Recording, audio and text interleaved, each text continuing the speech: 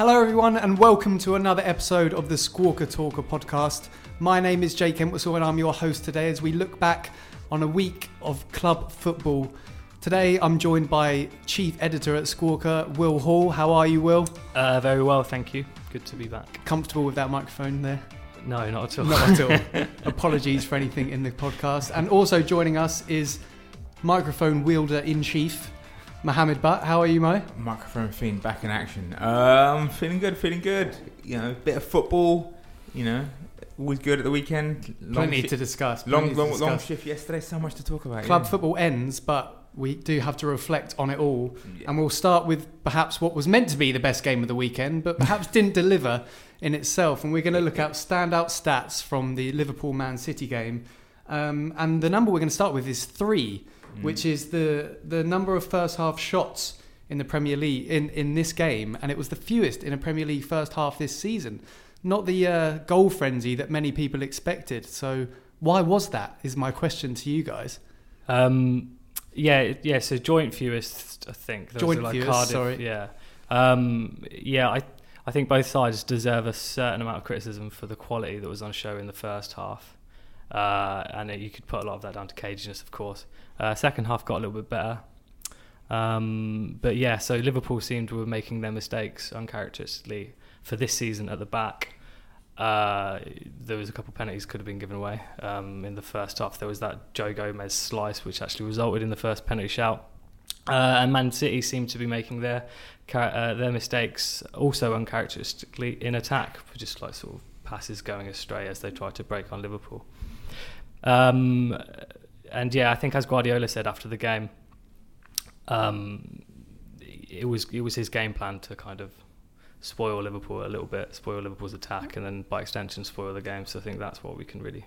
He said something about if you play to give them chances, they'll murder you. I think he said if you an open game with Liverpool, you've got no chance of winning. Which, I think isn't necessarily true. The second semi-final against Roma was definitely a very open game. Yeah. Last season they had that cushion, though, didn't they, of already winning? And I think also, so those first 5 minutes, Liverpool looked like it was going to be business as usual for them because they did start very, very brightly. Had they been able to make slightly different decisions in the final third during those first few waves of attack, I think it could have been a much different game. I think that game what we saw was very much Guardiola being cagey, Guardiola being afraid of a team. Like, it's rare he's afraid of a side. Often, his teams have been strong enough to take on anyone and really just do the business. But I think with Liverpool, what we saw was he definitely knew that they could beat his Man City side and beat them quite badly to the extent that it's not even, I think, points wise because it's very early in the season. But I think psychologically, if you lose to Liverpool again, I think it would have been a huge blow for City, sort of in there. Because the thing with City is they don't really have a winning mentality and never had. That's why they've never even come close to retaining their league title. Guardiola's trying to instill that in them, which he obviously, that was already there at Barcelona, but he brought it back and he did it at Bayern Munich as well to a degree that they haven't. Bayern now just dominate the Bundesliga ridiculously. Apart from this season. Apart from this season. But, that's not their fault, Jadon Sancho. And anyway, more on that later. You look at what he's trying to do with City, and he knew very well that losing to Liverpool was much more harmful than not beating them. Obviously, you think City always go for the win, always play pragmatically, and proactively. And really, frankly, with the referee, if VAR had been in place, City would have won this game 2 or 3-0 because they would have had 3 or 4 penalties. But Riyad Mahrez would have missed them all. Well, no, because Sergio Aguero was on the field for the first 2 shouts. So it would have been 2-0. But he hasn't scored at Anfield in 10 games. Well, that would have been his. And you could see on the bench when Mahrez got set up, you could see he was sitting there going, "Oh my God, that was my chance to not only." First goal at Anfield, first win at Anfield. It would have been both for Aguero. Well, they haven't won there. So what you were saying there about obviously not losing to Liverpool was the key thing. They still haven't won there since 2003. It's now 18 games without beating Liverpool. Keegan is the only City manager in the Premier League era to have won at Anfield. So this is just not a ground where City go and do well, no matter who's in charge. And breaking that hoodoo was always going to be hard enough for Pep, but the fact that it's Klopp, the one manager whose style is so diametrically opposed to his own, that it actually presents a real challenge. Well, along with Simeone, these two guys, Klopp's always given Pep problems. Now, Pep usually, when he was Bayern Dortmund, he usually came out on top in the games that really mattered. and lost Super Cup stuff. I was going to say, there was a final loss in there. Well, there was a quality. There was a massive gap in terms of the quality of the two teams. Dortmund, as good as they were on the clock, talent-wise, didn't have anything like what Bayern were playing with. And now that the playing field is much more even, you're seeing what Klopp's tactical edges over Guardiola. With the results last season, which completely didn't reflect the season as a whole, but also almost came to sort of shape their understanding of City's achievement. It sort of belittled City's achievement, how easily Liverpool set them aside in the Champions League. It was like, so are City really that good? City are that good, just Liverpool have a tactical edge over them. And I think Pep really wanted to avoid something like that again this season. So you can tell he played pragmatically. I think it's also, it's as much as you can say that Guardiola showed respect to Liverpool by how he set up his team. I think there was a bit of pragmatism there on Klopp's part. The fullbacks weren't pushing up anywhere near as highly as they usually do, and he played a centre back. It's fair to say that Joe Gomez is now a centre back. Yeah. I mean, that was always his natural position, but he's shown that he was like developing on the right bit. I thought the Gomez switch was very interesting from Klopp, because I thought Alexander-Arnold had Sane bottled up quite well in the Champions League last season, so I can only assume he thought he knew that Mendy would play. There's also a reason that they were playing down that side in the first place. I think Alexander-Arnold is... I think he was also cognizant of the fact that Mendy was probably going to play, and containing Mendy is very different to containing... not the only person who predicted that one. So I thought Mendy would come back, and then when I saw Gomez, I thought rather than Alexander-Arnold being dropped, which now is probably because he had a really important chess match the following day against one of the world's best. Which he lost in fewer games than Bill Gates, apparently. Fewer moves. 17 moves. So Klopp should have played him. But when Gomez was matched up, I thought Gomez is just bigger than Alexander-Arnold, basically, isn't he? And Mendy is bigger than Sane. Although they offer the sort of the similar thing, I thought Alexander-Arnold could have got run over by Mendy at some point, whereas put Gomez there. Yeah, pretty much. It's wait, that's a bigger wall to try and run through. But the one thing that I pick up on that is you saying that the playing field is levelled out. Does that mean the fact that we do have this level playing field, with Chelsea obviously capitalising and moving on to 20 points under Sarri as well, 3 unbeaten teams at the top of the Premier League, is this going to be one of the closest or most exciting title races because of this plateau of talent across, maybe not 6 teams anymore, but last season Man City were really much better than everyone else. Has that been levelled? I think so. I mean, City still, we have to remember, they're missing their best player, so there is that. That has to be factored in. But yeah, I think City retaining the title is always a much harder prospect than winning it. So that's immediately going to knock City down anyway. And then missing De Bruyne for so long, that's also going to knock them down. Liverpool are better than they were last year, and Chelsea have got. They're in there. Chelsea are like Don Draper from Mad Men. They only love the beginning of things. So they've got the new manager. They're still happy with him, and they're bathing in the afterglow of that. So they're doing well right now, and so they're not sick of him yet. So they look really good. They've adapted much faster than I thought they would. Yeah. They haven't. I mean, and they are the big winners of the weekend because they won, and then they're now joint top. And I mean, look, you would say normally you would say, Chelsea are going to fall off at some point, but the fact is they're only going to get better the more time they play with Sad. Yeah, because his coaching will become more embedded in there, and so. I don't think Chelsea will fall away. I think they'll stay the pace. I mean, I didn't think they'd be there because I thought they'd struggle at the beginning and they'd take some time to get going, and then they'd come good. And then they got beaten to bits in the Community Shield. You're like, yeah, okay, this team is going to take a while to come together, but it's come together very quickly. So I think Chelsea are going to be there. I'm still not sure about Liverpool's sustainability under Klopp, but I think they've got enough squad depth now that they will at least sustain a challenge. I don't know if they'll still be right up there. I can see it coming down to City versus Chelsea, purely because Chelsea only have the Europa League, and I don't think Sadie really cares about that. So it's 38 games for them, The quick points on that Europa League is Sarri's frustratingly played quite strong teams in these games so far, as have Arsenal really, and obviously Liverpool, but their front three has started every game when possible, bar Firmino's eye injury that meant he had to come off the bench against PSG. So that I know a lot of the commentary during that Man City Liverpool game was that Liverpool's press did start well, but perhaps waned quicker than usual. So do you think that will be a telling point in this sort of 3-horse title race. We've spoken about this a little bit before as well. I think because there was, I can't remember who the Twitter user was who posted it, but there was someone looked into how Liverpool's press has fallen off based on the fact that they've allowed teams to create like 80% of their passes in more games this season already than was the case, I think, last season. I might be wrong. I'm trying to remember that. The sign is there. And to address the point you made that he's not really rotated much. I think that is because it's not really Klopp's style to integrate signings like so soon early on the season. If you look at Andy Robertson, he didn't come in until the sort of festive fixture list meant that rotation became like a necessity. Oxlade-Chamberlain similarly started out playing on the wing, was only really integrated into that midfield later on in the fixture list. They're looking leggy because he's had to play them in all those games.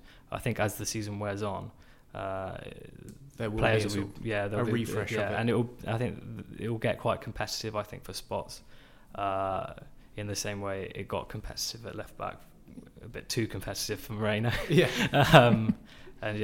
But to address the point as to the title race more broadly, I think it's a result that increases the likelihood City will retain their title because it's an improvement on the number of points they managed to win at Anfield last season. It's only because of the late penalty miss that it feels like, Liverpool haven't dropped points, and obviously because they're playing the reigning champions. I still think City are going to win it. I'd agree with that, just purely because. As for Chelsea, I think they're looking good, and that few games will result in as many bonuses as that Southampton one as well, because we also saw Hazard continued his form, Kepa had a good game, but most importantly Morata and Barkley made positive contributions, and you would have to say that those are the two players who are lowest on confidence right now.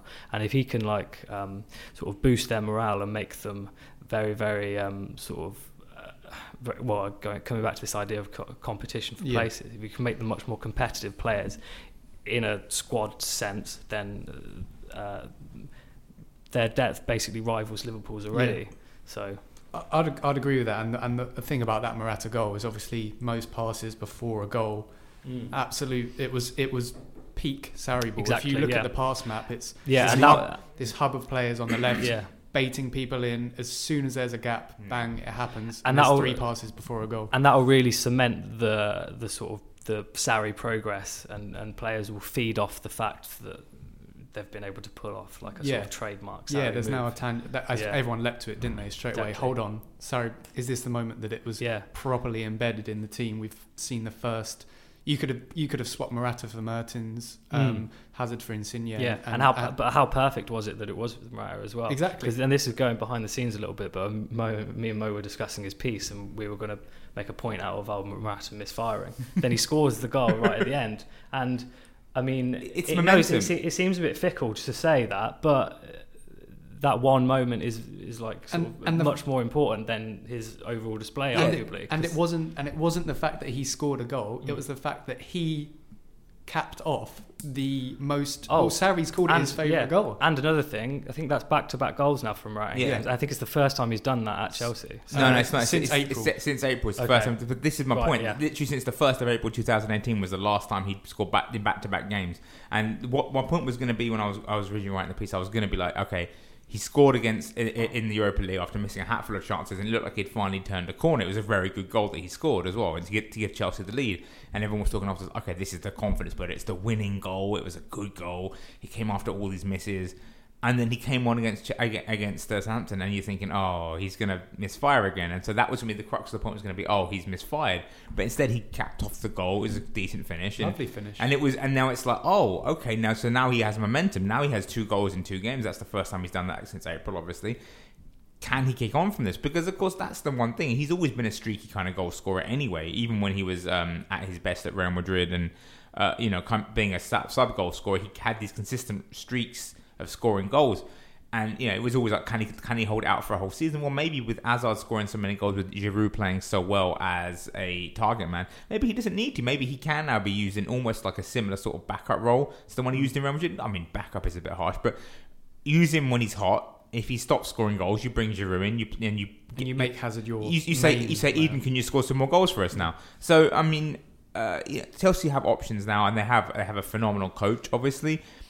And more importantly, they have a fantastic goalkeeper and a really good defence. And that's so important because one of the big problems Napoli always had was that they didn't have a good goalkeeper, they didn't have a good defence. I mean, they had ball-playing players back there. Koulibaly, I think, is... But I would watching that Liverpool game. I would actually say that the biggest question mark over this Chelsea team is the defence. Oh, it's still the defence, but if you look at it, what's different is now is Rudiger and David Luiz are solid. Azpilicueta is really, really solid, and there's more potential for a solid base he built there. Whereas with Napoli, it was Koulibaly and then a bunch of other guys. I mean, Raul Albiol, come on, I love Raul Albiol. But so I think considering Chelsea at defence in a defensive lens is almost misguided because they're never going to be, when they are exposed to do that, it's going to be in really high risk situations. It's team defending. It's like the system defends. No, but that's what I mean. It's the ability to defend in those high risk situations. One of the reasons Gerard Piqué's never got the plaudits that say Godin or Sergio Ramos has had is because Barcelona plays such absurdly high risk football. This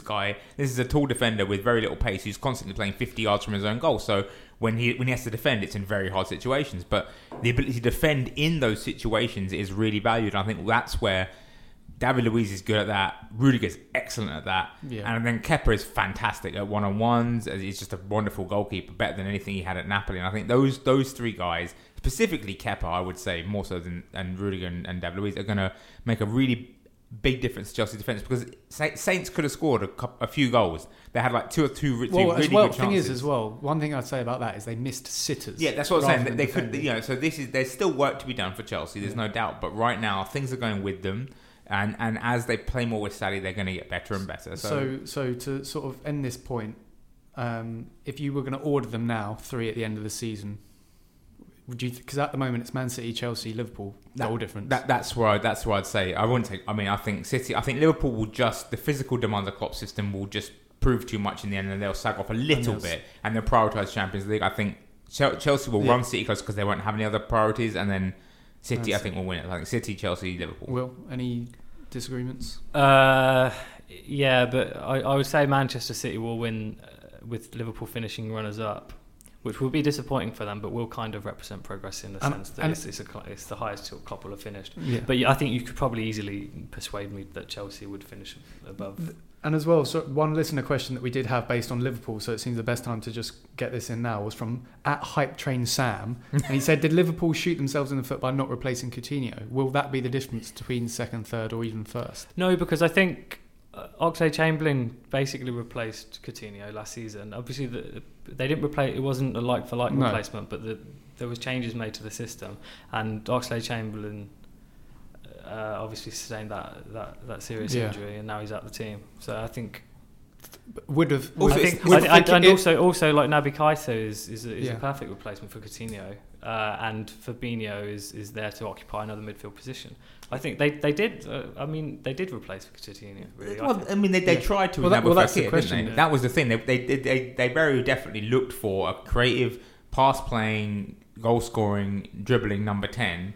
In Nabil Fekir. They tried to sign him, didn't work. So they very clearly did try to target someone who was, because obviously with Fabinho, Keita and Fekir, what he wanted to do was basically just upgrade all three of his midfield positions with better players, and he can only do it with Fabinho and Keita, and that he's yet to integrate those two. And I think, as Will pointed out earlier, once they do in around January, December, that's going to be really, because Naby Keita's potential is frightening. He's not like a picking defenses apart passer, but with the way he moves with the ball and the way he just shifts it off so intelligently, he's going to be very, very special. Fabinho addresses Liverpool's biggest, which is still their biggest weakness, is defensive midfield. He comes in once he's adapted. He's not adapted yet. Once he's adapted, that's going to fix so much of Liverpool's problem. I think that's why I bet them to go far in the cups, because I think that when they get him in there, they will defend against really the elite sides who can pass with the ball in behind your midfield. And I think that's going to be a game changer. I just think it might come a bit too late for them in the league. Okay, then. Yeah, actually, that whole bit has actually made me rethink my order. I do think Liverpool, I'd be quite confident that they'd finish above Chelsea. There we go. Especially if you look at their fixture list, they've just come out the other side. Yeah, I think that's being overlooked. Liverpool's fixture list is... I said before that the late penalty would have made it a more positive result overall for Liverpool, but that as well, because their next games are like Cardiff, Red Star Belgrade and Huddersfield. I think maybe they're playing Huddersfield two of the bottom next, two, yeah. But yeah, basically the two worst teams. And Chelsea's next game, obviously the unbeaten run under threat, is Man United. Yeah, it doesn't feel like they've played anyone. Arsenal. I was going to say with the caveat of Arsenal and Liverpool, obviously the week before. It doesn't feel like they've. But it feels like they've got their toughest tests in store, which namely would be like Man City and Liverpool away. Exactly. So Man United are the next one, and Jose Mourinho is coming out of an incredible comeback that makes him Man United's, or gives him the highest win percentage as a Man United manager in history. International break has come at the worst time for Mourinho. Has it? So honestly. this is my point: has that come at the worst time in the sense that because they did this comeback, or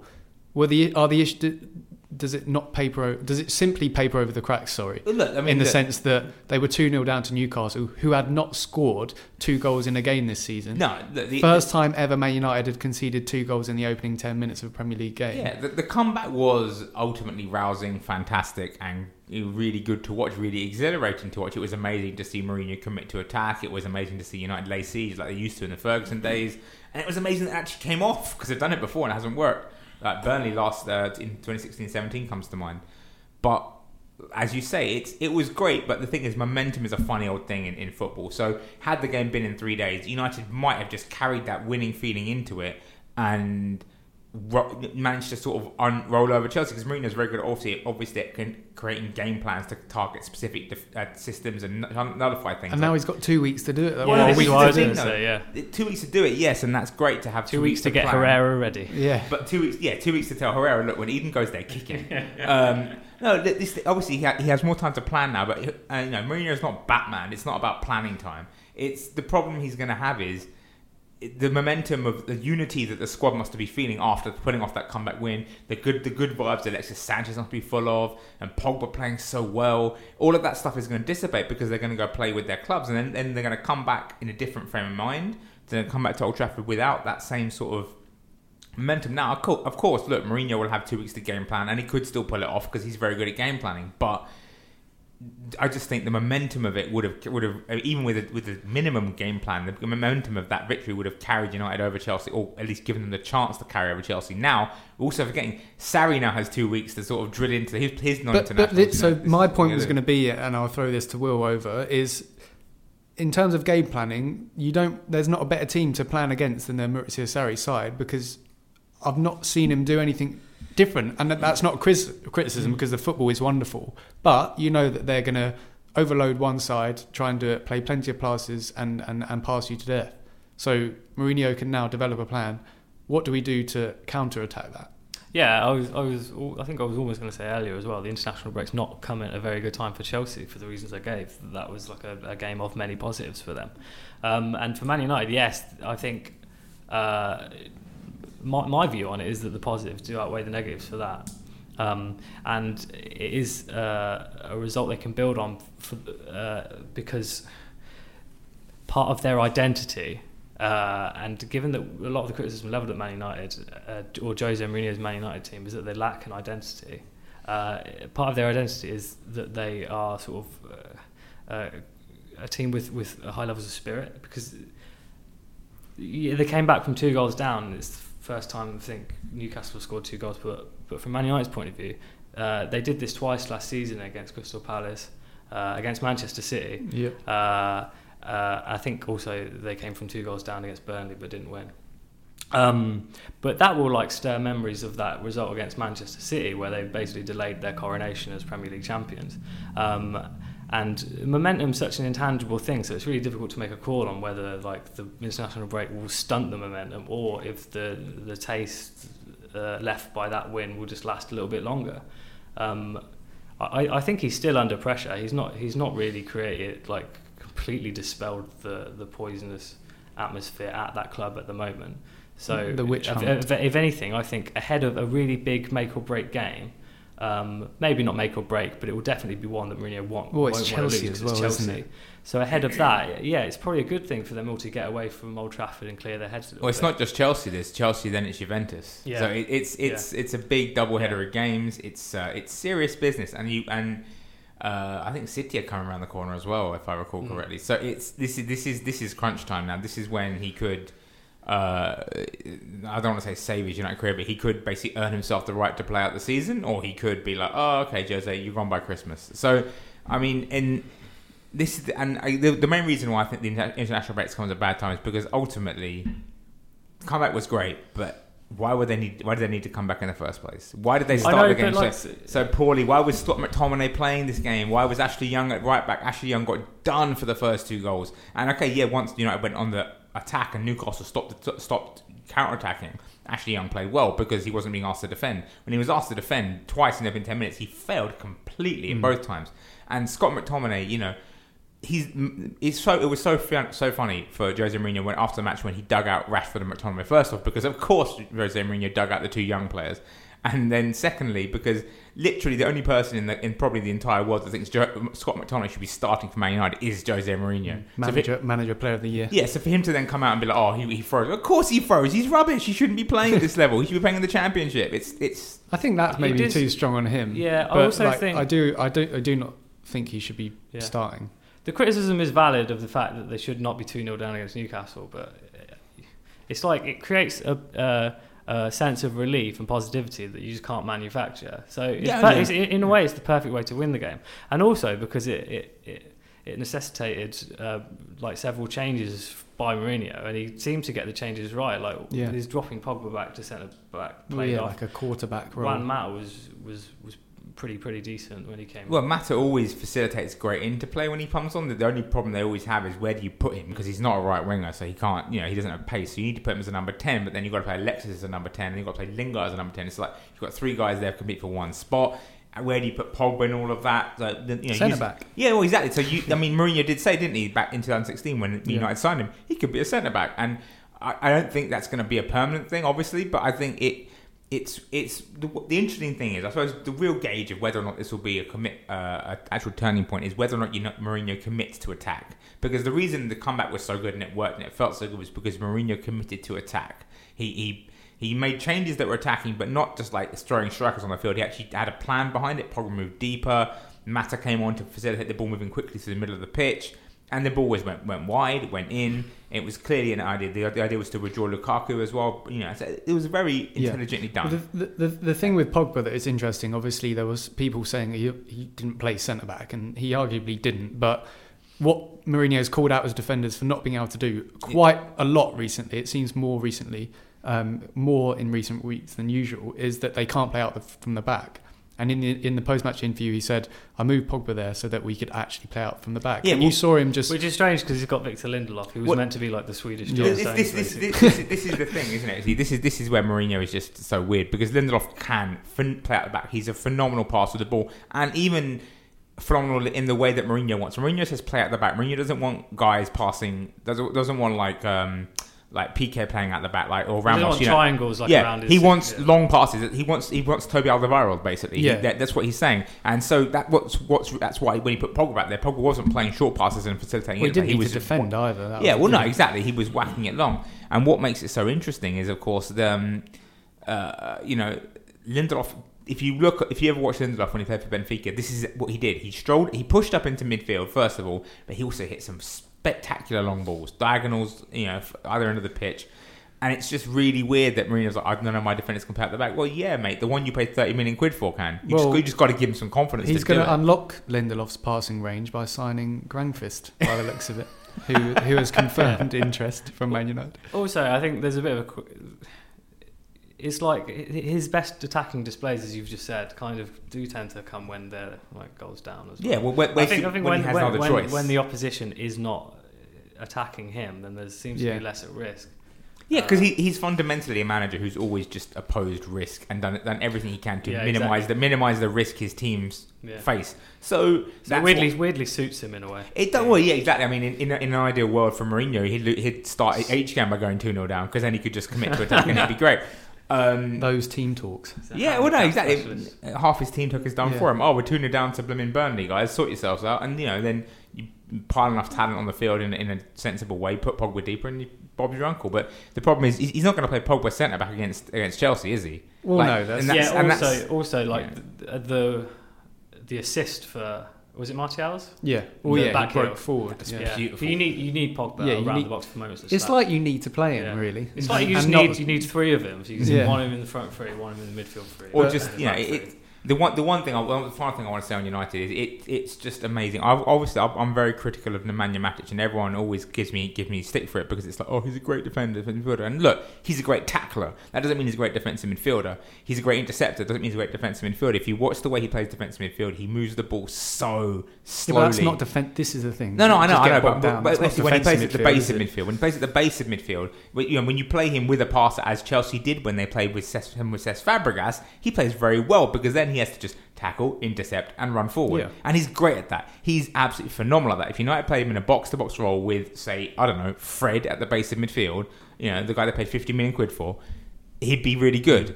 If you play him as the base midfield, at the base of midfield, he's not that good, and United are not that good as a result. So moving Pogba into the key playmaker role at the base of things, and moving Matic away from that role helped United with the comeback. I think if Mourinho takes one thing from this game, it has to be that.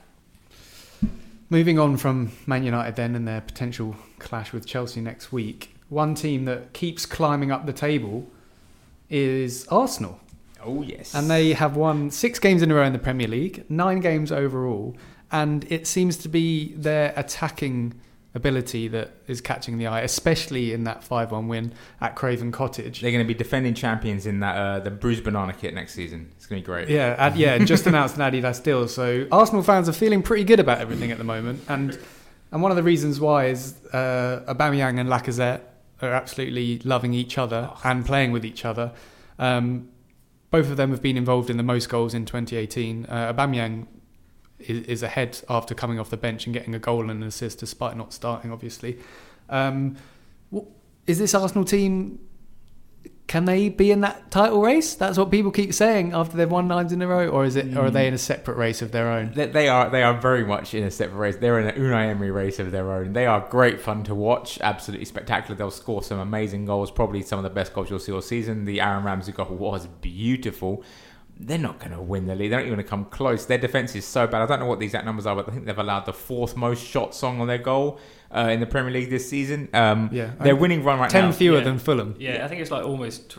I think it's over twice as many. It's 88 Arsenal's. Their winning run is great, but it's also, they're not a great side. Like you saw in the Europa League, I don't know if anyone watched them play Carabao, but they were awful. And they won. They won 3-0, so everyone was like, oh yeah, but they were not good. And against Fulham for a long time, it was like, okay, which way is this game going? Who knows? And then, he took off Iwe Obi. Shout out to the actual pronunciation, Madu for providing the actual pronunciation of his name, Iwe Obi. But once he came off and Aubameyang came on, he had done so well tiring the opponents out, like playing so well and playing so disciplined. It's almost cruel. We're bringing on Aubameyang on now, mate. Get your skates on. And he just killed them. Suddenly that injection of pace on the left was just too much for them to handle. Well, it was almost a 4-4-2. That's what everyone Ozil was missing, so it became sort of this trendy inverted wingers 4-2-2-2. I love Ozil, but it's very much becoming apparent that Arsenal are moving in. Arsenal play their best stuff when they're playing fast, dynamic football. So, one counterpoint to that, and I saw a lot of people saying Arsenal looked much quicker in transition when Ozil wasn't there. I know he's not the same player, and it's looking further back in history. That's what Ozil did at Real Madrid. Oh yeah, and he was good at it. So I think it's wrong to sort of say he's not going to be able to. They're not going to play their good football when he's in it. Who knows that when they do it, it's just the fact that they can't play him, Ramsey, and Mkhitaryan. Yeah, it's all of them. That's the thing. Is they could still do it. Like you said, at Real Madrid there was Cristiano, Di Maria, and Mesut Ozil behind Karim Benzema. Right, so you have Lacazette, Benzema, very similar profiles in terms of being able to play, lead the line, hold up play, unselfish, but also actually Lacazette even is way more clinical than Benzema. So, and then you've got Hugo Di Maria, Aaron Ramsey, kind of a box to box rangy guy, not really a winger so to speak, but he runs or around. Mkhitaryan. Runs around like crazy. Mkhitaryan not so much. I don't think as much as Ramsey. I think because you can't trust Mkhitaryan to maybe put in a shift like you can with Ramsey. And then Mesut Ozil, and then Aubameyang is just, I mean, you look at him, you think, yeah, why didn't Real Madrid perhaps sign this guy? You know, he's in terms of Cristiano replacements. So, you know, you can see how... Because Arsenal had already signed him in January. Yes, obviously. I mean, I'm talking about forward planning. I mean, he is a Real Madrid fan, isn't he? He's a noted Real Madrid fan. He tried to engineer a route to them last year as well. But anyway, the point is, you can see how they could fit Mesut Ozil into this, but it would necessitate a bit of a shift in formation, a bit of a... you can't play all the big guns basically at Arsenal, you know. But is that just not depth now then? Do Arsenal not have good depth? Yeah, it's funny that it's like Welbeck started as well. Yeah, in the start. You wouldn't necessarily like. He's not bad. You wouldn't, well, at the start of this, no, that's not. Yeah. But what I'm saying is that at the start of the season, if you were telling me, 7 games in and Welbeck's keeping Emerick Aubameyang out of the team, I'd probably be quite sceptical. Yeah. I don't think he's keeping him out. I know, but because Aubameyang was ill. I mean, that's in the week. But that's But he's started on other occasions. And he's got a good goals per game ratio. Like I said, I was overplaying it for. You were. An effect just then, and then you called me out. But the point is that he's played himself back into sort of like the reckoning, if you will. They've got four. They've got sort of 4 forwards on form.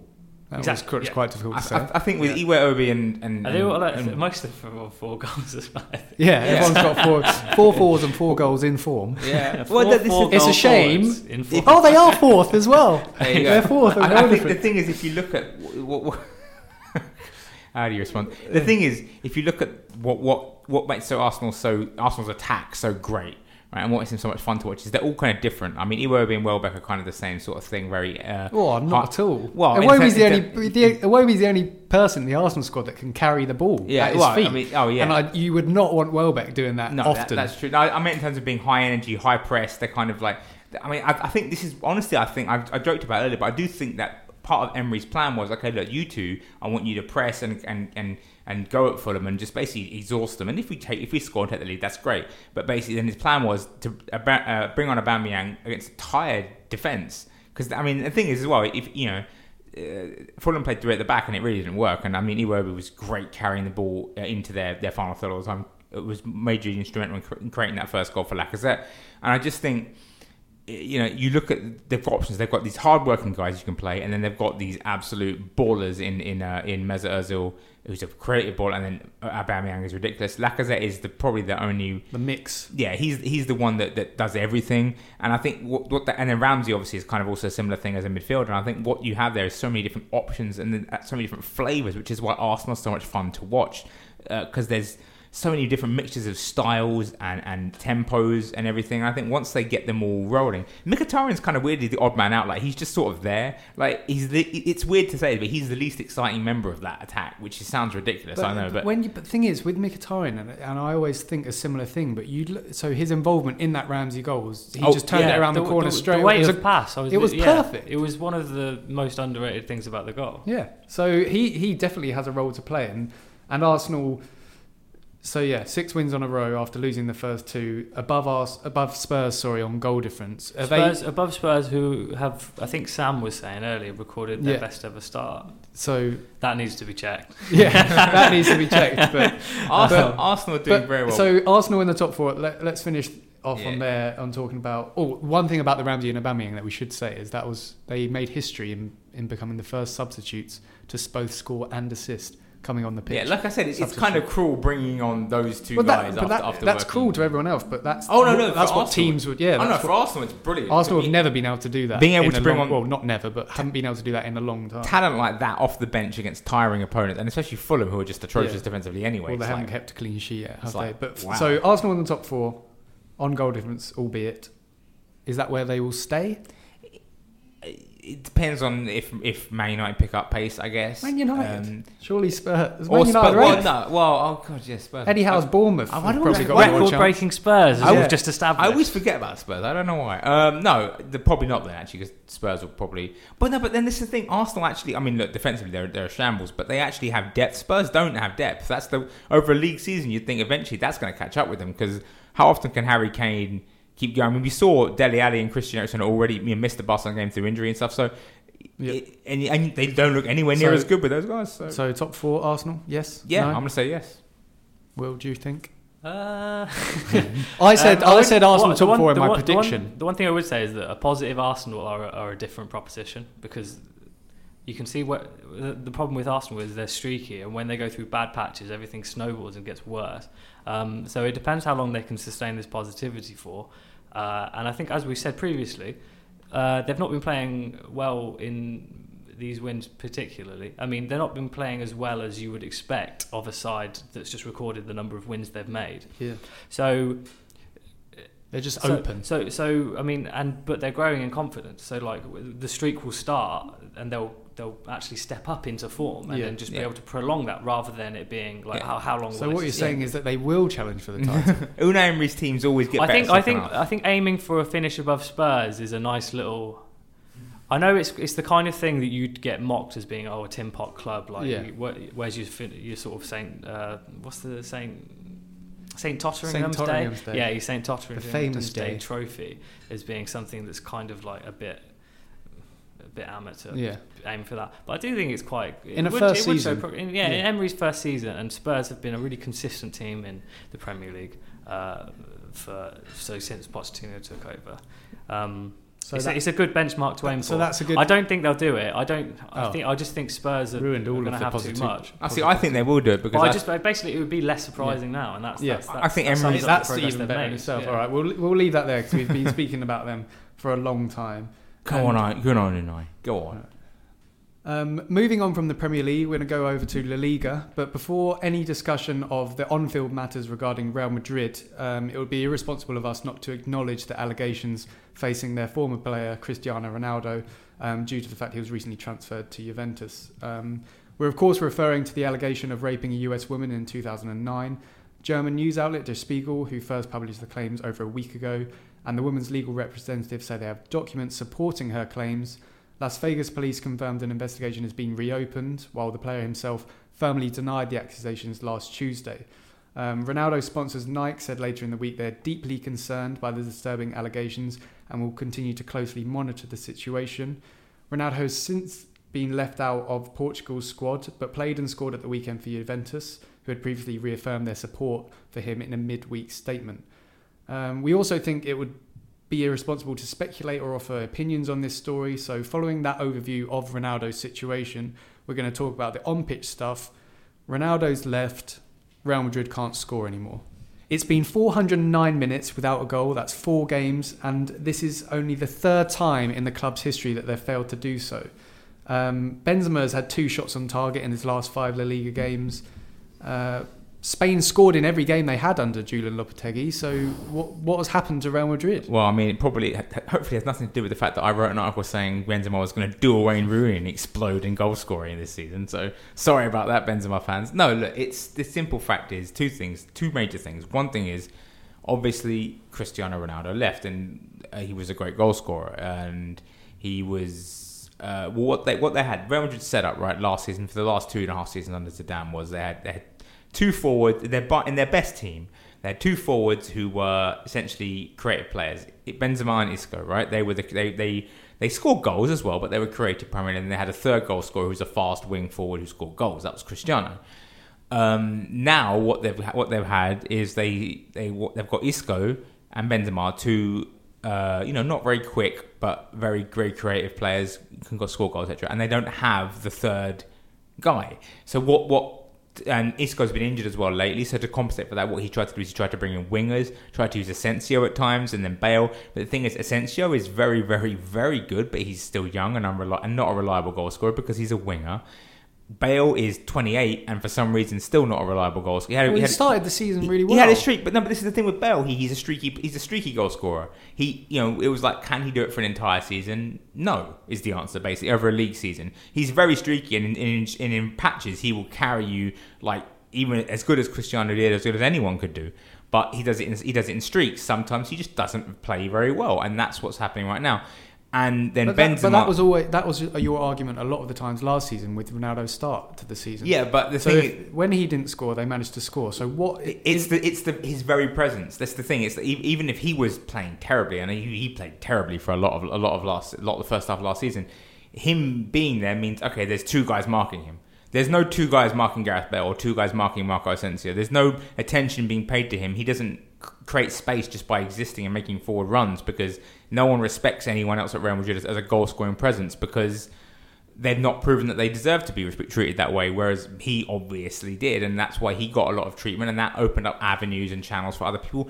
Plus, the other thing, the main thing is, Lopetegui is not Zinedine Zidane. Zinedine Zidane was a great motivator of players, and Real Madrid have, by and large, an old first team. Their first 11 is full of players who are 30 or approaching it. Part of the reason why Zidane left when he did was because he knew there was a big renovation coming, needed to happen, and Florentino Perez probably wasn't going to pay for it. He wasn't going to... They should have signed a striker this summer, right? Why didn't they sign a striker? Mariano.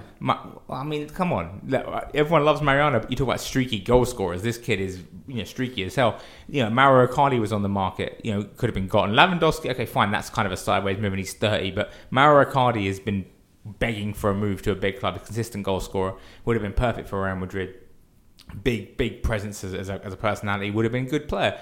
That's just one example. Real Madrid needed a striker to replace Cristiano's goals, because the idea that everyone else was going to step up when everyone else is, there's no other real goal scorers there. They're all kind of inconsistent creative players who have spent the last 10 years playing selflessly to better facilitate Cristiano's goal scoring. So now that he's not there, they're finding it a little bit hard to adjust to life without him. Not in the sense that they can't play without him. They're very intelligent players, and when they're on. Like when Benzema was playing well and in good form, Madrid looked wonderful, and they looked really nice. That win against Roma was sensational. They were really good, but the problem is Benzema himself is streaky. He's inconsistent. He's prone to fitness issues. When that strikes, he's going to dip. And when he dips now, if he's not there scoring goals, then Madrid don't have a consistent target that's scoring goals. And that's their problem. It's just, how do you fix it? I mean, you bring Isco back in for one. The thing is about scoring goals and you're saying creative players. In the game against Alaves, the expected goals figures against a deep block, and obviously Real Madrid had a lot of the ball, they shouldn't have even scored a goal, really. Alaves created one chance, and it was much better than anything Real Madrid. This is the thing, isn't it? It started off as just they were creating chances and missing them, right? That was the first stage of the decay, right? It's like, oh, we're creating, well, it's okay, we're still creating chances, it's okay. And now it's just gotten to the point where they've started sacking. I mean, part of it is Isco isn't playing. You have to remember that Isco's not there, and he's a massive figure for Real Madrid in the final third, and especially now Cristiano is gone. But it's one of the other main things you have to mention as well is that Real Madrid under Zinedine Zidane scored a lot of their goals, created a lot of their chances through full-back crosses. And the dominance of Marcelo and Carvajal were very important. They're both suffering with injuries and age. They're not as dominant as they were. That affects Real Madrid. Lopetegui plays a different kind of football, and they haven't fully adapted to that. That affects Real Madrid. Isco's not there. That affects Real Madrid. All these different factors are combining, and now like you said, they're just not even creating good chances. They're struggling. Benzema went off, Bale went ooff. Both of them ostensibly with injuries. They look like a side in desperate need of someone to stand up and be counted in the final third. Whether that comes with Isco's return or not, I don't know. I mean, I've suggested that Real Madrid need to just gut that entire midfield and bring in the amazing, talented young players they have and bring them. None of those are goal scorers. No, I know, but the fact is, part of it is the reason why I think Zinedine Zidane was so keen to leave is because the team was built around Cristiano's goal scoring, and even the midfield, as talented as it is, was built around providing chances for him. And I think it's now a decaying husk of a side that doesn't really have a focal point anymore. I think if you take them out and you bring in Marcos Llorente, you bring in Denis Ceballos as a permanent fixture, and you limit the veterans, and you drop the best midfielder in the world. I mean, no, he's the one I would keep in. But the other two, I would rotate them all. You've got three very talented players. They've all got very talented skills. It's not that they're bad players. It's that they are used to functioning in a system that is no longer there, basically. So I would take them out. And just bring the young players through and do what Lopetegui really, I can only imagine, was hired to do, is make use of this amazing crop of young Spanish talent that Real Madrid have at their disposal and bring them through, because he did it excellently with under-21s in Spain, was doing it excellently with the Spanish national side. It's so, what he does. Will, Mo's been speaking, now I'm going to get you to do the final verdict on it. Do you think that Real Madrid will keep that faith with Lopetegui? Based on what's been discussed and the it's interesting. It's interesting that it even is being discussed. I saw Sergio Ramos came out and said sacking him now would be crazy. But the fact that you're even sort of made to answer those questions isn't a good sign. That's what comes with the Real Madrid. I would say keep faith with him, because Real Madrid didn't exactly start last season very strongly. Yeah. It does seem that this pattern of just repeatedly winning the Champions League maybe results in a bit of a hangover. That's what Tony Cruz said on Twitter today. He said we've been here just last season, so don't worry about it. Yeah. So basically, final verdict, because I do know time is of the essence. Is that I'd say not to keep it. If for no other reason than the fact that they have so many like exciting young Spanish talent there, and Lopetegui's got a really good record at working with players of those. Of that age and that nationality, they can't.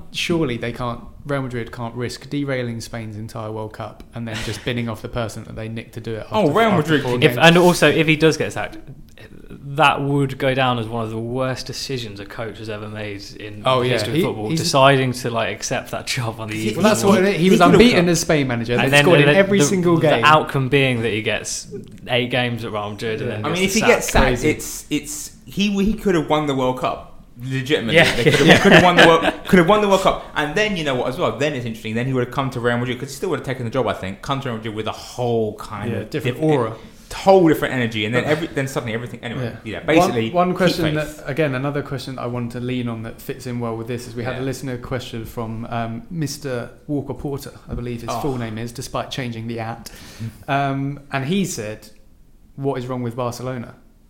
Because similarly, Real Madrid suffering so much is turning people's heads away from Barcelona, who are now, despite Real Madrid not scoring in 4, Barcelona are winless in 4 La Liga games. I think it is now. So should Valverde be as worried as Lopetegui? And just like a quick overview of what is the main issue now at Barcelona. The main issue, I think, is funnily enough kind of similar to Real Madrid's, is that their striker's no good. Luis Suarez has aged horribly, and Ernesto Valverde sticks with him religiously, even though sometimes he's brilliant against Spurs, but sometimes his limitations are all too clear. He can't run in behind defenders, he can't outstrip anyone for pace, which he used to do anymore, and that's a problem. And I think Ernesto Valverde also, I said this on the podcast last year, Ernesto Valverde by nature is a pragmatic coach, and why he was so good for Barcelona last year was because Barcelona had a very big talent deficiency and needed a pragmatic coach to sort of eke out victories, and he did so well as Barca coach last year that he's now grossly unqualified to manage Barcelona this year, because now Barca have Coutinho, they have Ousmane Dembele, they have Malcolm, they have this amazing amount of talent, they have Arthur in midfield, and he's not using them. He's not using them in any way that's way, shape or form. He's sticking to this sort of weird pragmatic worldview. And it's not maximising talent. He brought Arthur in finally after a long time, and Arthur's revolutionised the midfield, made them look really good again. The problem is pragmatism, basically. Ernesto Valverde doesn't take risks at all when there are risks to be taken. Last night against Valencia, the draw, drawing at Mestalla is creditable. It could have gone a lot worse than that for Barcelona, but they should have won that game on the basis of the game was their last 30 minutes. Valencia were tiring, Barca were tiring. If he'd brought on Ousmane Dembele, or if he'd put Malcolm in the squad and brought him on, or brought on Arturo Vidal for like Rakitic or Suarez, who were exhausted, there was those players capable of moments that would have won them a game. And because he didn't make the changes until the 83rd minute, they just petered out, and they just look like he relies on Suarez too much, and his pragmatism are just killing Barcelona's attack. So what I hear from that is that they shouldn't have loaned out Paco Alcacer, who scored 6 goals in 81 minutes in the Bundesliga. I mean, yeah, pretty much. No, that was just a way to quickly mention that unreal scoring rate, and obviously a hat-trick to win a game in the Goetze derby at the weekend was incredible. But we can't dwell on Dortmund too long, because we want to talk about one main thing in sort of looking ahead now rather than covering all of those games. And in the Score Scout section that we're probably going to have to finish with here, we need to talk about England, I feel, because that was a new contract for Gareth Southgate, 3 uncapped players called up, as well as some returning names that are just as exciting. And Luke Bennett, 95, asked, will these 3 get minutes? And obviously those 3 players are Jadon Sancho, who is the assist version of Alcacer for Dortmund in the Bundesliga, Mason Mount, first championship player called up since Zaha, outfield player at least, and James Maddison, who's been brilliant for Leicester and is the most fouled player in the Premier League. So quick overview of those 3. We'll go with Jadon Sancho first, as I know he was mentioned earlier in the reason why Bayern were so bad somehow. Going with Luke's main question, will they get minutes? How many will they get? And who is the most likely of these three to stay in the England squad longer? I think in terms of staying in the squad, Maddison, I think because we've discussed this on a previous podcast, you got me on the hype train for that. But I think in terms of impact in this window, I think it's got to be Sancho, hasn't it? He's in such great form. He won't start, obviously, but he'll come off the bench, which is exactly what he's been doing for Dortmund. And his ability to diagnose games off the bench are very good. If he comes off the bench with England leading, or in any way, shape or form where the game is open to a degree, or there's any sort of space for him to run into, I think he'll thrive. Although frankly in the Champions League, his assist against Monaco was so real deft and clever. Look, I think Sancho will get the most. I think Sancho has the most potential to immediately become part of the squad because he's just such a game breaker. You don't have to start him, you just take him, bring him off the bench, and he's a game changer. So I think he'll do very well. Mount, I think, is a longer, slower burn. He's in the Championship, it's going to take a while. He's got a good reward for his call-ups, but I think he may play a few minutes here and there. Mount's the one he trained with the first team before the World Cup. Yeah. Obviously, he wasn't going to get called up, but Southgate's obviously kept an eye on him, and he's the most creative. He's created the most chances in the Championship this season. So, 19 years old, Gareth Southgate felt it necessary to give him a chance. I know there's been injuries as well, but does he have a realistic chance to? Croatia and Spain are the fixtures, correct? Yeah. If you play good against them, then there's no reason you're not going to be in the squad. Yeah, it's that. Will's not as excited as everyone else. No, I am. I am excited, but it is just very, very tricky to get your head around how this international break is going to play out, which is obviously what makes it more exciting. Yeah. Because that number 10 spot is kind of up for grabs. You would think Dele Alli should have enough to kind of really make it his own, being that link man between attack and the forward line. But as we saw at the World Cup, he wasn't in the best of form, and that's kind of carried on into the season. Although we have seen glimpses, and there's obviously the injuries, not helped him. So maybe you'll get to see a few players audition in the midfield three as the most advanced person. James Maddison, as Mo said, would appear to be the most likely candidate to get minutes, but he's not spent a lot of time in the England youth setup. No. He's only had 7 appearances under 21s, all of which I think came really from recently. 2017. So Southgate's probably going to know less about him than a couple of the other players, perhaps. And this is the thing with England, is that so they brought in Mount and Maddison, who can play as like an 8/10 in this 3-5-2. Yeah. Do you think there's any potential that Southgate might try another formation, or that may have been built solely for the World Cup? Well, no, based on the fact that the centre-back depth is really great. I think he said, hasn't he, this is the system, this is the way we play, Yeah. We can't change it because, and I agree with him, because it's like if you keep changing then you're never going to settle. Part of the reason why it's going to be now easy for him to bring players into this England team is because they all know the system and the existing players know the system, so it will become easier as he has players like Mason Mount and so on and so forth training with the squad. It'll become easier to just sort of phase people in because they'll know the system is this is how we play, you can fit into this position, that's how you play. Yeah. And that's what Arsenal always did so well in the League Cup over a decade ago when they had all the young players come in and play amazing football, and it was like, this is the greatest youngsters ever. It was like, no, well, they're not. It's just they've got a consistent way of playing and they understand the system. You're telling me Jeremy Alialier wasn't one of the best strikers of his generation, and it was all to do with system? I mean, yeah. Lies. And I just think that's what's so good, and that's what's obviously enabled, when Barca were at their best, that's what enabled them to be so good, is that you have a system of play. I think Southgate is looking to emulate that, not in the sense of, oh, Barcelona play 4-3-3, we should play 4-3-3 and blah, blah, blah, blah. He's doing it his own way and in a way that suits England players and the best players England have, and that's why I'm so impressed with Southgate, because he's doing something that's very ambitious, but he's doing it his own way, and I think what we have here, I can't wait to watch Maddison midfield. I really hope he plays Maddison and Dele next to, as we've discussed in previous pods ad nauseum. Lingard and Dele together doesn't work really because they're both too similar. I think if you put one of them with a playmaker like Maddison, it becomes much more. Then, so is that Dele moving into the Lingard role and then that Maddison playing there? Yeah. So I was going to say, this system sort of seems to play into Jadon Sancho's hands a bit more than anyone, because he's a player who, I think you said last week, can play number 10, but is playing on the wing for Dortmund often. So he goes where Sterling has been. And Yeah, I think But do you think? Because I would this, rather see Sterling and Kane just as the sort of absolute guaranteed starters, and then build around them. So my main point about the question about the formation was, Jadon Sancho has only got one position he can play in that, and that is with Kane. Yeah. And the way that England have used Sterling is very much the opposite to an on the ball. It's we'll give you the ball, win a foul, or run the channel for us. So that to me is you're not going to chuck Jadon Sancho in to do that, because Rashford is there as a young player that is a better forward, like a channel runner and striker, whereas this is where Jadon Sancho doesn't really fit anywhere else. So there might be a return to a 4-2-3-1 because you've brought in Chalobah, Winks, who can sit at the base. If you were trying a complete new side, you could have Chalobah, Winks, and then either Mount or Maddison or both if you were going to play a completely new side, and then you have Sterling and Sancho as your wingers, and then Kane. One thing as well worth saying is that I think they're both teenagers, Sancho and Mount, so who knows where they're going to end up. Like when he was a teenager, Jordan Henderson was a winger. Kevin De Bruyne was playing on the wing not too long ago, and they're both central midfielders now. Of course. So it's very difficult to kind of, and I know we were going to come on to so how do you see this factoring in at the Euros? I mean, it's very difficult to gauge because maybe you've got a midfield three of all three of them. Yeah. Well, Sancho's development would be extremely quick if he then became the sort of number 10 that plays as a number 8. I think as well the issue with the question is that 2020 always feels like ages away, but it's really close.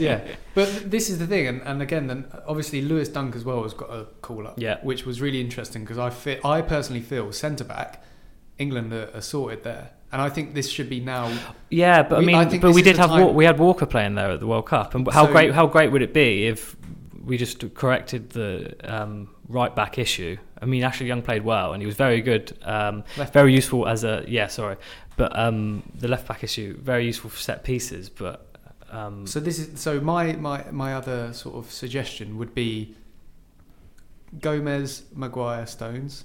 Looks like a pretty good centre back trio for a long time as well. Obviously, Dunk can come in and prove what he's good at and does for Brighton. Why not put Kyle Walker back at right wing back? Because he said he doesn't really like playing the centre back role. You add pace there. And one thing with Trippier is, again, set pieces. Wow, that was a major part of England's World Cup. But he didn't really overlap. And maybe if Kyle Walker's in the team and overlaps, Sterling becomes freer. I think if you're losing Ashley Young set pieces, you have to keep Trippier set pieces. I think. I mean, for me, Maddison takes every set piece for Leicester. Is he the Bernie Beckham though? Well, he's not. But the Bernie Beckham even. Sorry. I'm saying is you don't, as long as there's a set piece taker, and Rashford likes corners. I know Trippier's was good at corners, but yeah, fair enough. But he takes them and he gets. The thing is, as long as you've got that player, why not try? Yeah. If you've got Luke Shaw and Kyle Walker as your wing backs, that's although it's the same. I mean, it's just generally more exciting on paper as well, isn't it? I mean, as harsh as that is on probably our best player at the and that's what I mean. It was a function of that particular team that it was geared towards. But the thing is, delivery. Though, if you then. I know what you're saying about you don't necessarily need that set piece taker to be Trippier, but if your set pieces become less effective and you tamper with that, you're actually making Sterling less effective because, as you said a minute ago, his role is kind of to win fouls. But then the opposite of that is that the idea is that his role is tweaked slightly because he has someone that frees up more space. Are you trying to suggest we try and score from open play, Jay? Yeah, that was maybe the dream. I think that might be a bit too radical. I would love to see Jadon Sancho play that number 10 role because he wouldn't play it the same way Sterling would. He would be more, and actually I think in a way I think he'd almost be a better fit for it right now. Because Kane is actually playing, he's back to some sort of form now as a human being, as opposed to whatever the hell he was at the last stages of the World Cup. And I think, he's back in the business. I'd like to see Sancho come on, not start that's Sterling's role, but I'd like to see Sancho come off the bench and just sort of just try and feed little passes into Kane. I'd like to see him try and do that the way he does. I'd like to see him come on the bench and sort of break wide a little bit from that position, and as Dele bombs into the box with Maddison, maybe Maddison can feed the ball out wide to Sancho. Sancho can cross it in, and maybe Dele can actually resume his job of running beyond the passer, beyond the ball, and scoring goals. Also, I really want to see at some point Rashford and Sancho up front together, because I just think that would be really fun to watch. Lots of pace. Again, this is the thing: is like, where does if we're saying does Kane? I'd quite like to see England play without Kane for one game. Yeah, well. I think me too, actually. It's unlikely it will happen because these two games are competitive and both of the opponents are. I mean, Croatia aren't in the best form, obviously, but they're both still pretty good. So, and England will have a squad set against Croatia anyway. So, I don't think it will be this game. But I mean, to be fair, without Mandzukic, Croatia are eminently beatable. So again, more theory crafting quickly, and this is quite a good topic, so I'm not going to quell it just yet. Mm-hmm. Is if we're keeping a 3-5 or a 3. Yeah. I think the 3 is the key bit, and the wing backs are the when Gareth Southgate says he doesn't want to change the system, that's what he means, I think. Yeah. So what if you then bring in the 2 players that were perhaps missing from the World Cup? And again, I'm not saying they're the best players in the world at the moment, but you have just Chalobah and Winks, and it turns into a 3-4-3. Yeah. Oh yeah, and you put Chalobah and Winks there as like, okay, they're not progressive, but they're going to they know exactly how to keep the ball. That's what they're sort of built for, and what England were lacking maybe. They'll recycle possession, yeah. And then that's where you then are able to get Sancho and Sterling, Rashford and Sterling and Kane and Dele, and they can all play in similar to what Spurs used to do. I know they've tweaked it themselves, but is that another way to use the talent pool? And that would also then make more sense to have Kyle Walker instead of Trippier, because then the wide players do provide a lot of the thrust. I think that could work. That could be very interesting to watch. I think, there's what's interesting is like you say, it depends on what Southgate considers to be the system. Yeah. Is it Street 5-2, or is it just the fact that you have 3 and then you have your fullbacks as wing backs? I mean, there's ways of like replicating systems with slightly tweaked formations. I mean, as well. I'm not sure they're necessarily interchangeable terms. The one that we played at the World Cup, the England 3-5-2 at the World Cup, really needs a better player at the base of midfield than Jordan Henderson. In terms of playing at the base of midfield, Henderson's fantastic and was really good at the World Cup, but his limitations were exposed against Croatia, and that will continue going forward against good teams. So you put someone like Winks or Chalobah, who are both in the squad, and then you have Maddison and then either Dele or Jesse Lingard or whoever in midfield as a trio. I really would like, and I know obviously experimentation and everything, I'd love to see that 3 get a go in the World Cup system, but with actual players that suit the roles a bit better. The thing about Chalobah is he's played like 4 minutes. Well, I mean, this is Winks is the guy, because I think if you look at the Barcelona game when Spurs were getting absolutely diced, and he didn't play well, Winks. But what I thought was really interesting, more so than I think anyone bar Harry Kane, Harry Winks really sort of dragged Spurs back into that. He really stepped up his game, really went after the Barcelona first, started winning tackles, started getting stuck in, while still playing very sensible passing football. Like, he didn't suddenly become Gerrard spraying 50-yard passes. He was still playing his usual game, but he upped his intensity. So that, I think, is a very good sign, because he hasn't played that much football either, frankly. So Winks, I think, because Chalobah, I think, will need a bit more time to be eased back into things. But I think Winks will be. I think Chalobah's just been picked because I think he has. And like you said with Mount, I think Southgate has Chalobah in mind for the future. Oh, Chalobah's... I think he's like the second most appearances under 21. And I think it's like, okay, let's get him in. We can't get Milner because he's retired. Yeah. Let's get him rehabilitated. Let's get him back in the squad so everyone knows who he is. I don't know if he'll play that much this break, but I think he'll be a fixture in the England squad for a long time. I think it's like, hi guys, meet my favourite player ever. That's what's happened. So, moving back, focusing on the question from Luke and sort of the 3 new face. Obviously, Dunk has now been called up, but at the time it was these 3 young, all of them under 22. The first 2,000 ball player ever in an England squad in Sancho. In terms of like an order of who's going to make the biggest waves in this international break of those 3. The other thing with this is that you want to avoid developing a bottleneck situation, because there's so many young players already that need experience, such as Rashford. Yeah. And one of the most striking things about this conversation is because of the manner in which the season's panned out, we haven't talked about Ruben Loftus-Cheek at all. Yeah. Because obviously he made that decision to stay at Chelsea, hasn't played, and now he's like... And he's another of Gareth Southgate's favourite ever players. That's why he was initially in the World Cup. But and again, someone that we didn't mention earlier is Ross Barkley's come in, actually. Yeah. So as boring, and he can play in that midfield 3. So as boring as it sounds, it'd be probably more exciting for the future, for England's successful future, if you just saw more experience given to like the players we've just mentioned then. But to actually address the question, James Maddison would probably seems to be. I think Mason Mount.